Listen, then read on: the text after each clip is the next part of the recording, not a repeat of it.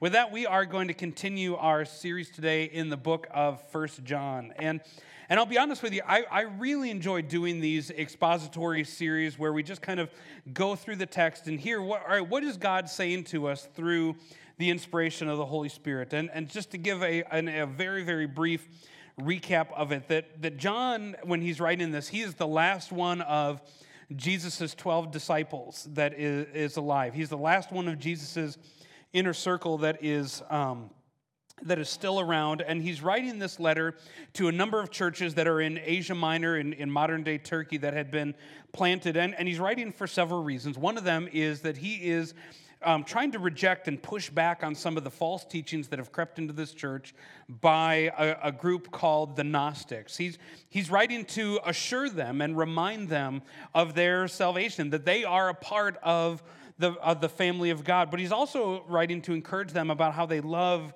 and they treat and how they live with one another. And if you recall last week, we ended with 1 John chapter 2, verse 17. It'll be up here on the screen, where he said, "The world and its desires pass away, but whoever does the will of God lives forever." And he just finished a section where he was reminding his readers that the worldly systems, the worldly order of things, the way that this world operates is not going to last forever. That kingdoms and kings and presidents and nations and empires and movements and parties and economies and power, they come and go. It's here for a moment and then it's gone. Leon Trotsky actually popularized the phrase, the trash heap of history, or the dustbin of history. And it's kind of like talking about these things that man has achieved, that man has put their hope in, that man has put their trust in.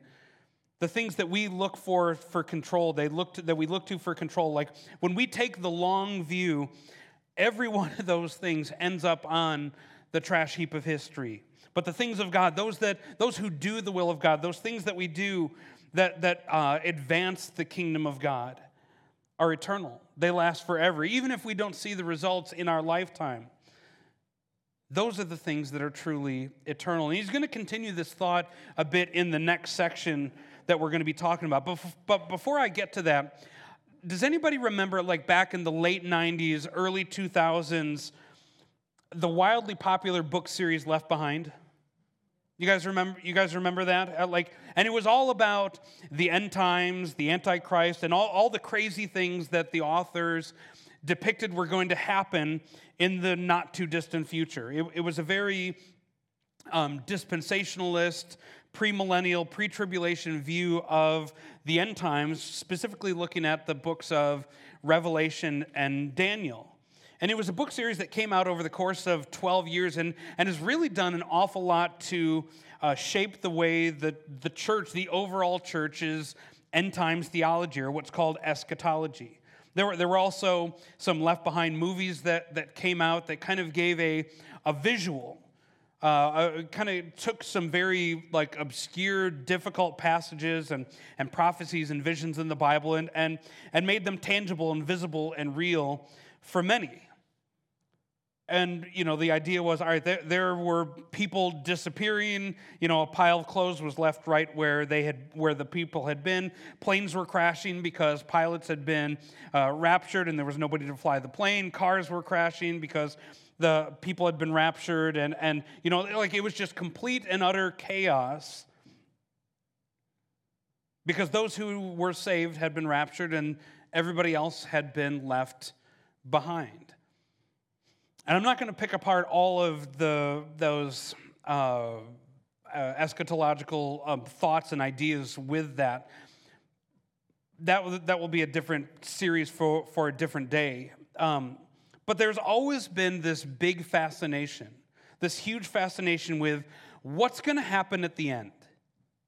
What's going to happen at the end? And I've been asked by a number of people here at the church to do an end time series, and we'll likely do that at some point in the future. But throughout time, people have been wondering, all right, what's going to happen? What is it all going to look like at the end? There's an entire cottage Christian industry devoted to people trying to attempt to discern the times, trying to figure out, all right, the things that are happening in the modern times, how does it fit into biblical prophecies? And for centuries, people have tried to predict a date for the return of Christ. When was the end going to come? And every one of them have been wrong. There was a book that came out called 88 Reasons Why the Rapture Will Happen in 1988. Yeah. I don't know if anybody remembers, like a couple years back, John Hagee, he's a kind of an influential pastor down in Texas. He had this big thing about the 4 blood moons a number of years back. And it was this idea that there was a series of 4 consecutive lunar eclipses that aligned with Jewish holidays, and that this was going to usher in the end times. In 1990, the late Pat Robertson predicted that the world would be destroyed on April 29th, 2007. There are, I was going to say dozens, probably hundreds, if not thousands of ideas, thoughts. All right, this is what it's going to look like. This is what's going to happen. This is when it is going to happen. And we can look at Scripture, and there's a couple things we can know. There's a whole bunch of things that we can't know, and there's a massive amount of things that are so incredibly unclear that we can only speculate about because using symbolism and imagery and metaphors. And so this morning, John is going to talk a little bit about the last days. And so I want to just kind of preface all that we were saying just a moment ago with what John has to say about what the end of days is going to look like. And so in chapter 2, starting in verse 18, John writes, he says, "Children, it is the last hour. And as you have heard that Antichrist is coming, so now many Antichrists have come. Therefore, we know that it is the last hour. They went out from us, but they were not of us. For if they had been of us, they would have continued with us. But they went out, that it might become plain that they all are not of us. But you have been anointed by the Holy One, and you all have knowledge. I write to you not because you do not know the truth, but because you know it, and because no lie is of the truth. Who is the liar? But the one who denies that Jesus is the Christ. This is the Antichrist, he who denies the Father and the Son. No one who denies the Son has the Father, but whoever confesses the Son has the Father also." That's a big mouthful. There's a lot that's in there. And so I want to kind of pick that apart a little bit. And so where we're going to begin is just focusing on that idea of the last days. So if you can put verse 18 back on the screen, I just want to say, or read again. "Children, it is the last hour." Like John is saying it as a statement of fact. He's saying, all right, right now, it is the last hour. And as you have heard that Antichrist is coming, so now many Antichrists have come. Therefore, we know it is the last hour. Now, 4 times already in this letter, John has referred to the churches as children or my dear children. And if you recall, John is an old man when he's writing this. He's likely in his late 80s, early 90s. And he's, again, the last one of the original disciples. He's the last one left. He's speaking to people who are 3 or 4 generations removed from the time of Christ. And so he's speaking to them as a spiritual father, a spiritual grandfather, a spiritual great-grandfather. But then he states, again, as a matter of fact, that at the time of his writing, he says, it is the last hour. Now, I don't know about you, but when I think of the term last days, when I think about the end of days, I usually think about sometime off in the future. Somewhere down on the horizon, someday, sometime in the future. But John says, this is the last hour now.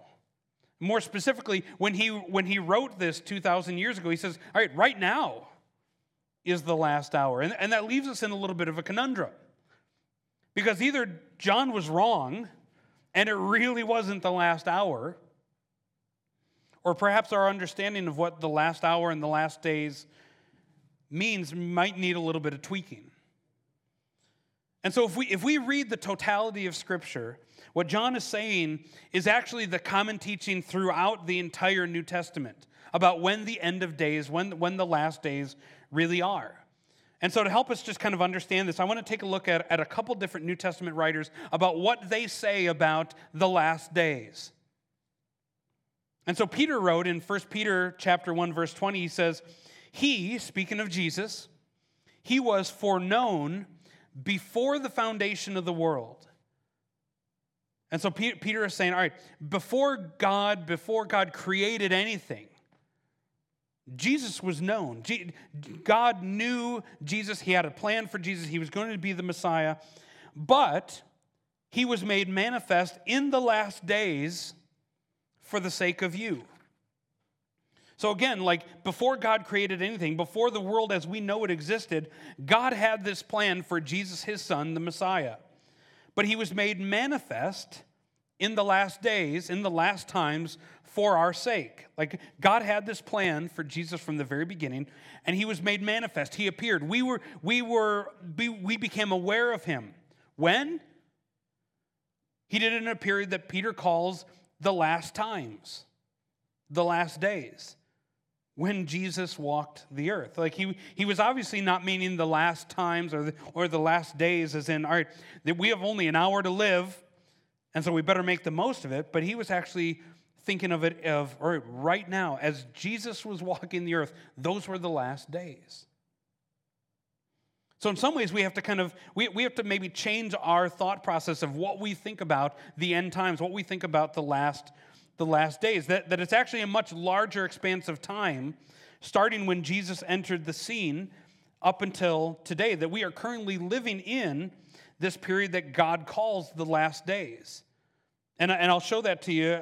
Again, this was the common teaching throughout the New Testament. The writer of Hebrews in Hebrews chapter 1, verses 1 and 2, says that long ago, at many times and in many ways, God spoke to our fathers by the prophets.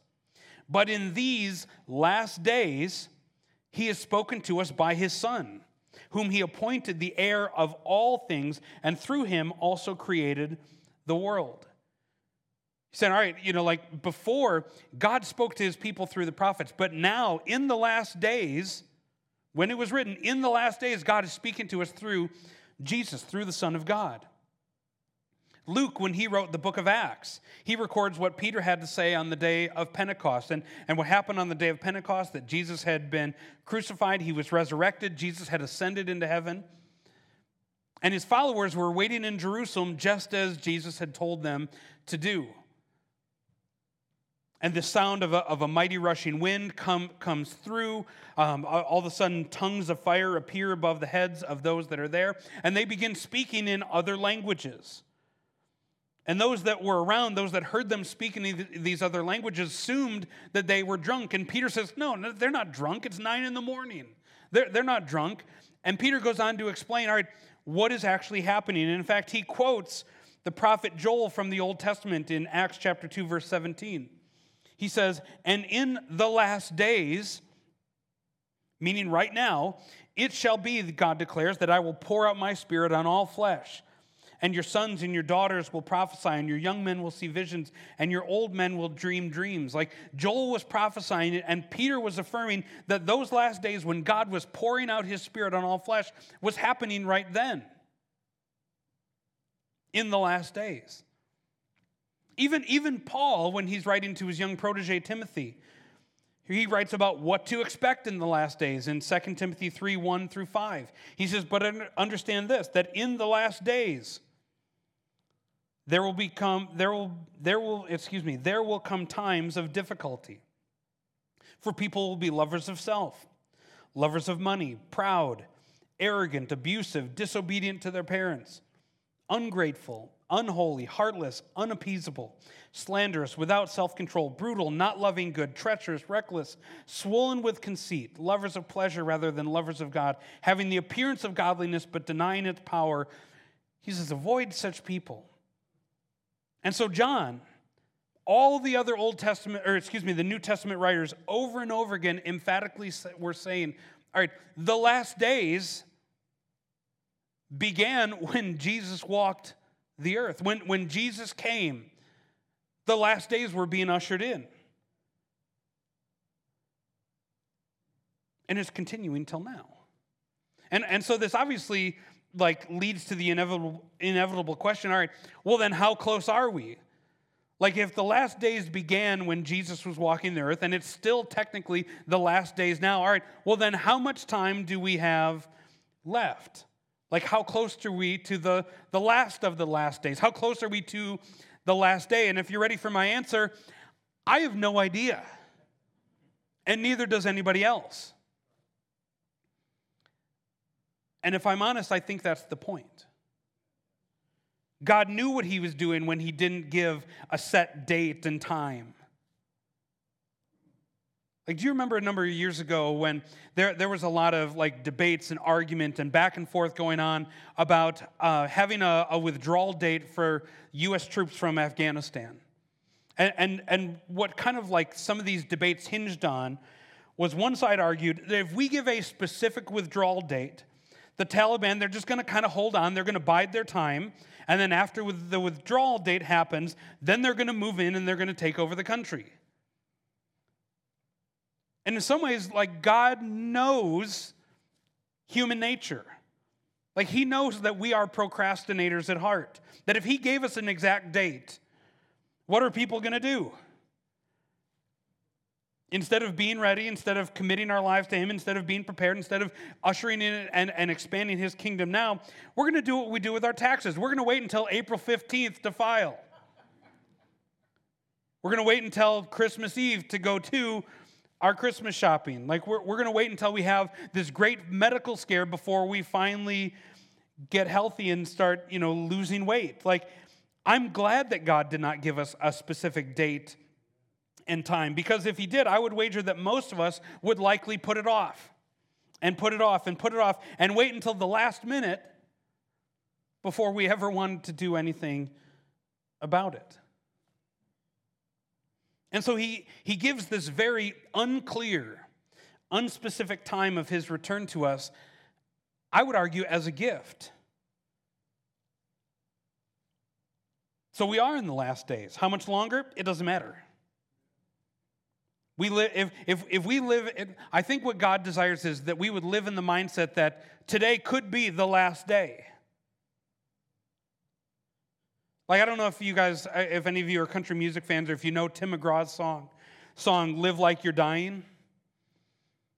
And he's writing it from the mindset of a guy who finds out that he's dying, and he's going to try to make the most of every moment because he doesn't know how much time he has left.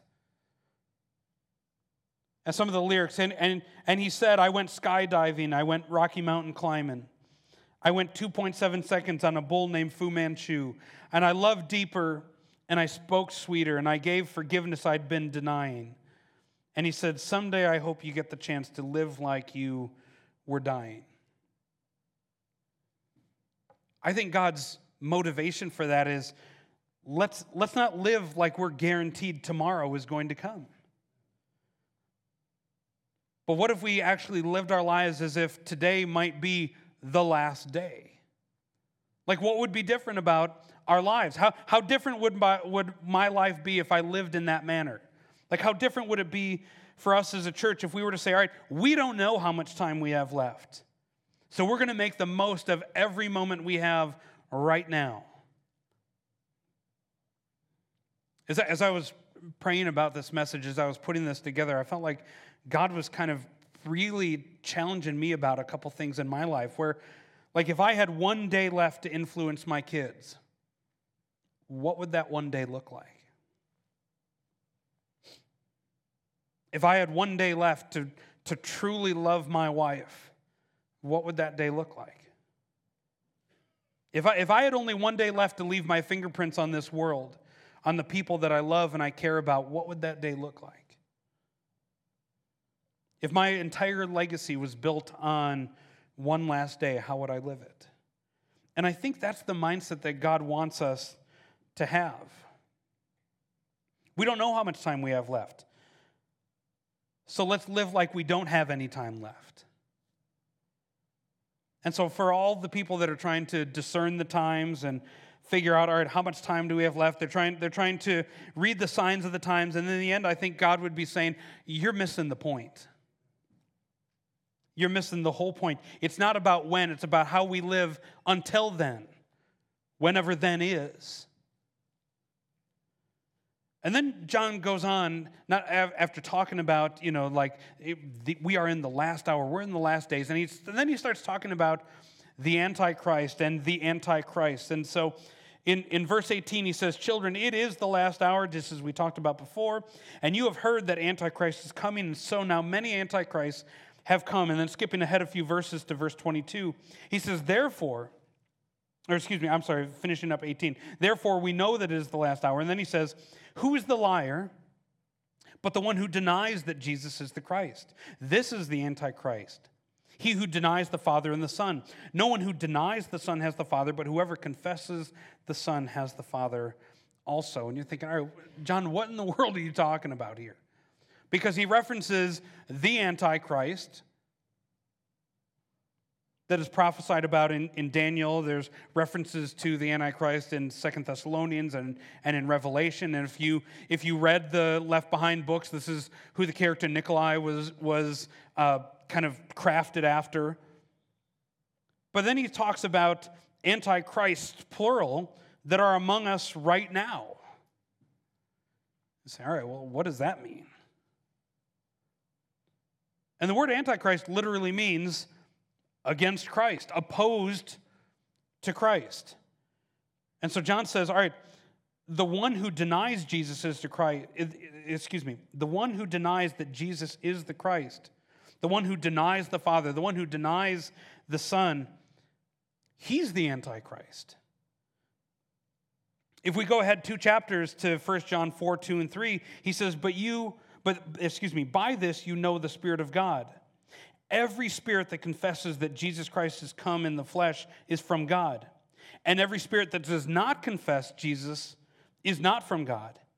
This is the spirit of the Antichrist, which you heard was coming and now is in the world already. He says something virtually identical in his next letter in 2 John 7. He says, for many deceivers have gone out into the world, those who do not confess the coming of Jesus Christ in the flesh. Such a one is the deceiver and the Antichrist. And so when John is referring to Antichrists, he's talking about people who are opposed to Jesus. Those that deny that Jesus really is the Son of God. And John gives a warning about them. In verse 19, he says, they went out from us, but they did not really belong to us. John again is referring to those false teachers that he was talking about earlier on. Those who were once in the fellowship. And if you remember a couple weeks ago, we talked about fellowship isn't something that we do, it's something that we are. That we are in fellowship together. That these antichrists that he's referring to are the proverbial wolves in sheep's clothing. They look the part. They sound the part. Maybe they do the right things. But in actuality, they've denied Christ. In some ways, think about it like Jesus referenced in Matthew chapter 7. He's talking in the Sermon on the Mount, and he says, not in verse 21, Matthew 7, verse 21, he says, not everyone who says to me, Lord, Lord, will enter the kingdom of heaven, but the one who does the will of my Father who is in heaven. On that day, many will say to me, Lord, Lord, did we not prophesy in your name and cast out demons in your name and do mighty works in your name? And then I will declare to them, I never knew you. Depart from me, you workers of lawlessness. Like people who did mighty things in the name of God. Like we prophesied, we cast out demons, we served, we gave in the offering, we came to church, we did all these things in your name. And there will be some that Jesus says, all right, depart from me. Depart from me, you workers of lawlessness. And if you read what John says there, he says that they were once a part of us. They were once a part of us. They went out from us. The implication being that they were at once a part of the church. They were once a part of the fellowship. They used to be one of us. And again, he's using this as an opportunity to warn once again, all right, there are some out there, even some who may be within the church, that would seek to lead you astray. He's saying, be careful. Be careful.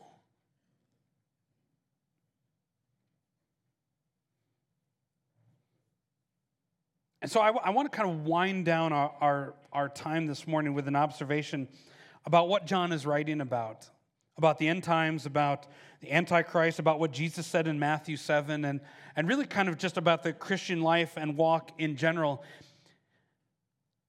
And it's just really, really messy. This Christian life, this Christian walk that God has called us to is really messy.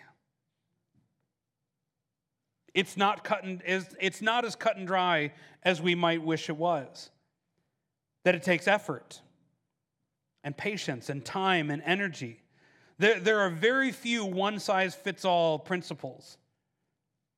And oftentimes our efforts to try to control outcomes mostly end in futility. And so let me kind of explain. So John and Peter and Paul and Jesus and Luke and the writer of Hebrews, like that's pretty much every author in the New Testament. They're all saying the same thing. The last days began with Jesus, and we're in those last days now. They've been going on for a long time. When will the last days finally be here? God's answer is, don't worry about it. I know, and that should be good enough. I want you to trust me. Instead of focusing on when, I want you to focus on how are you living until then. And often that can feel like a very unsatisfactory answer. Because as people, and I'm this way too, like we like having concrete answers. We like to know. We like to have control. We like to know what to expect. And when things are left kind of up there in the air, when there's ambiguity, it makes it really difficult. It's uncomfortable. It's messy. When John is talking about the antichrists, those who deny and oppose Jesus that are right in our midst, you say, okay, but then last week we were talking about how John was saying, all right, every one of us, we're at a different place in our journey with Jesus. There are some within the body of Christ who are spiritual infants, some who are spiritual adolescents, some who are spiritually mature, and in the end, we bear with one another. We don't judge those who are at a different place. Maybe those who hold to different convictions, those who are still working out their faith, those who are still struggling with sins and their own issues. We love them anyways. And so just because somebody might be dealing with a sin issue in their life does not mean, all right, they are one of these antichrists that John is talking about. And so what do we do with that? What do we do with that? Because it becomes easy to judge somebody who we're not in relationship with. It becomes easy to judge somebody's motives, somebody's character from a distance. But when we do the hard work, when we do the messy work of actually getting to know people, to be uncomfortable, to be vulnerable, it becomes much easier to value and to esteem them. To be able to truly, no, I'm not going to say it that way. To be able to be discerning about who they are. When Jesus said that there are going to be some who say, Lord, Lord, they cast out demons and they prophesied in his name, and Jesus sends them away. Like he's talking about false prophets, false teachers. And again, it can be very easy for us to do what we talked about a couple weeks ago and start judging fruit. But if we read just a few verses earlier of what Jesus was saying in Matthew 7, he's talking about, all right, don't judge others, because in the same measure that you judge others, that's going to be applied to you. And so what's our answer to all of this just kind of like messiness that is the Christian life, that is the Christian walk? What do we do with all of it?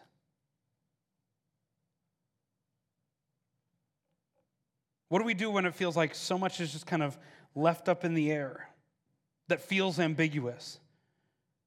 And the answer to all of it may seem a bit repetitive, but it is John's main theme for this letter. And he comes back to it over and over and over and over again. And it's that we love one another. He keeps coming back to that over and over again. The answer when Jesus comes back, don't worry about it. Just love one another well.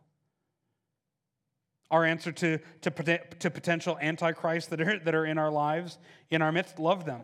Their true colors will come out in the end. But love them anyways. Our answer to those who are professing Christ but living lives that maybe we feel are antithetical to the Word of God, we love them anyways. Like God made our job very, very simple. That we don't have to have all the answers. We don't have to know how it all works. We don't have to have the right theology and all the right beliefs. God says, all right, your job, just love people well. Let him sort all of it out in the end. And like I admitted before, it often does feel very unsatisfactory because we want that control. We want those answers. We want to know. We want to understand. And what I shared at the end of last week, are we trusting in the eternal God, or are we trusting in the worldly systems, the worldly answers, the worldly way of things? And John's invitation, Jesus' invitation to us, is love others well and trust me in the journey. Love people well and trust me in the journey. Love people well and trust me in the journey. So if you would you bow your heads? Let me just pray for us this morning. Lord, you are truly amazing.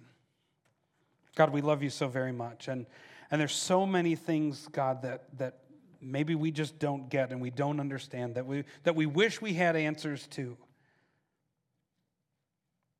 And often, God, we desire those answers. We desire to have those things because we are looking for a modicum of control, Lord, that we're looking for things to be understandable, that can fit into our box, that we can wrap our minds around. And in the end, Lord, you're asking us just to love other people well and to trust you in the journey, to trust you in the process, Lord. And I pray that you would help us to do that. Lord, I pray that you would help us to live as if today is the last day. Lord, you said that we're in those last days, that we don't know when that final day, we don't know when you're coming back. But in the end, Lord, God, that we would have that mindset, that we would live our lives in such a way, Lord, that we would make the most of every moment.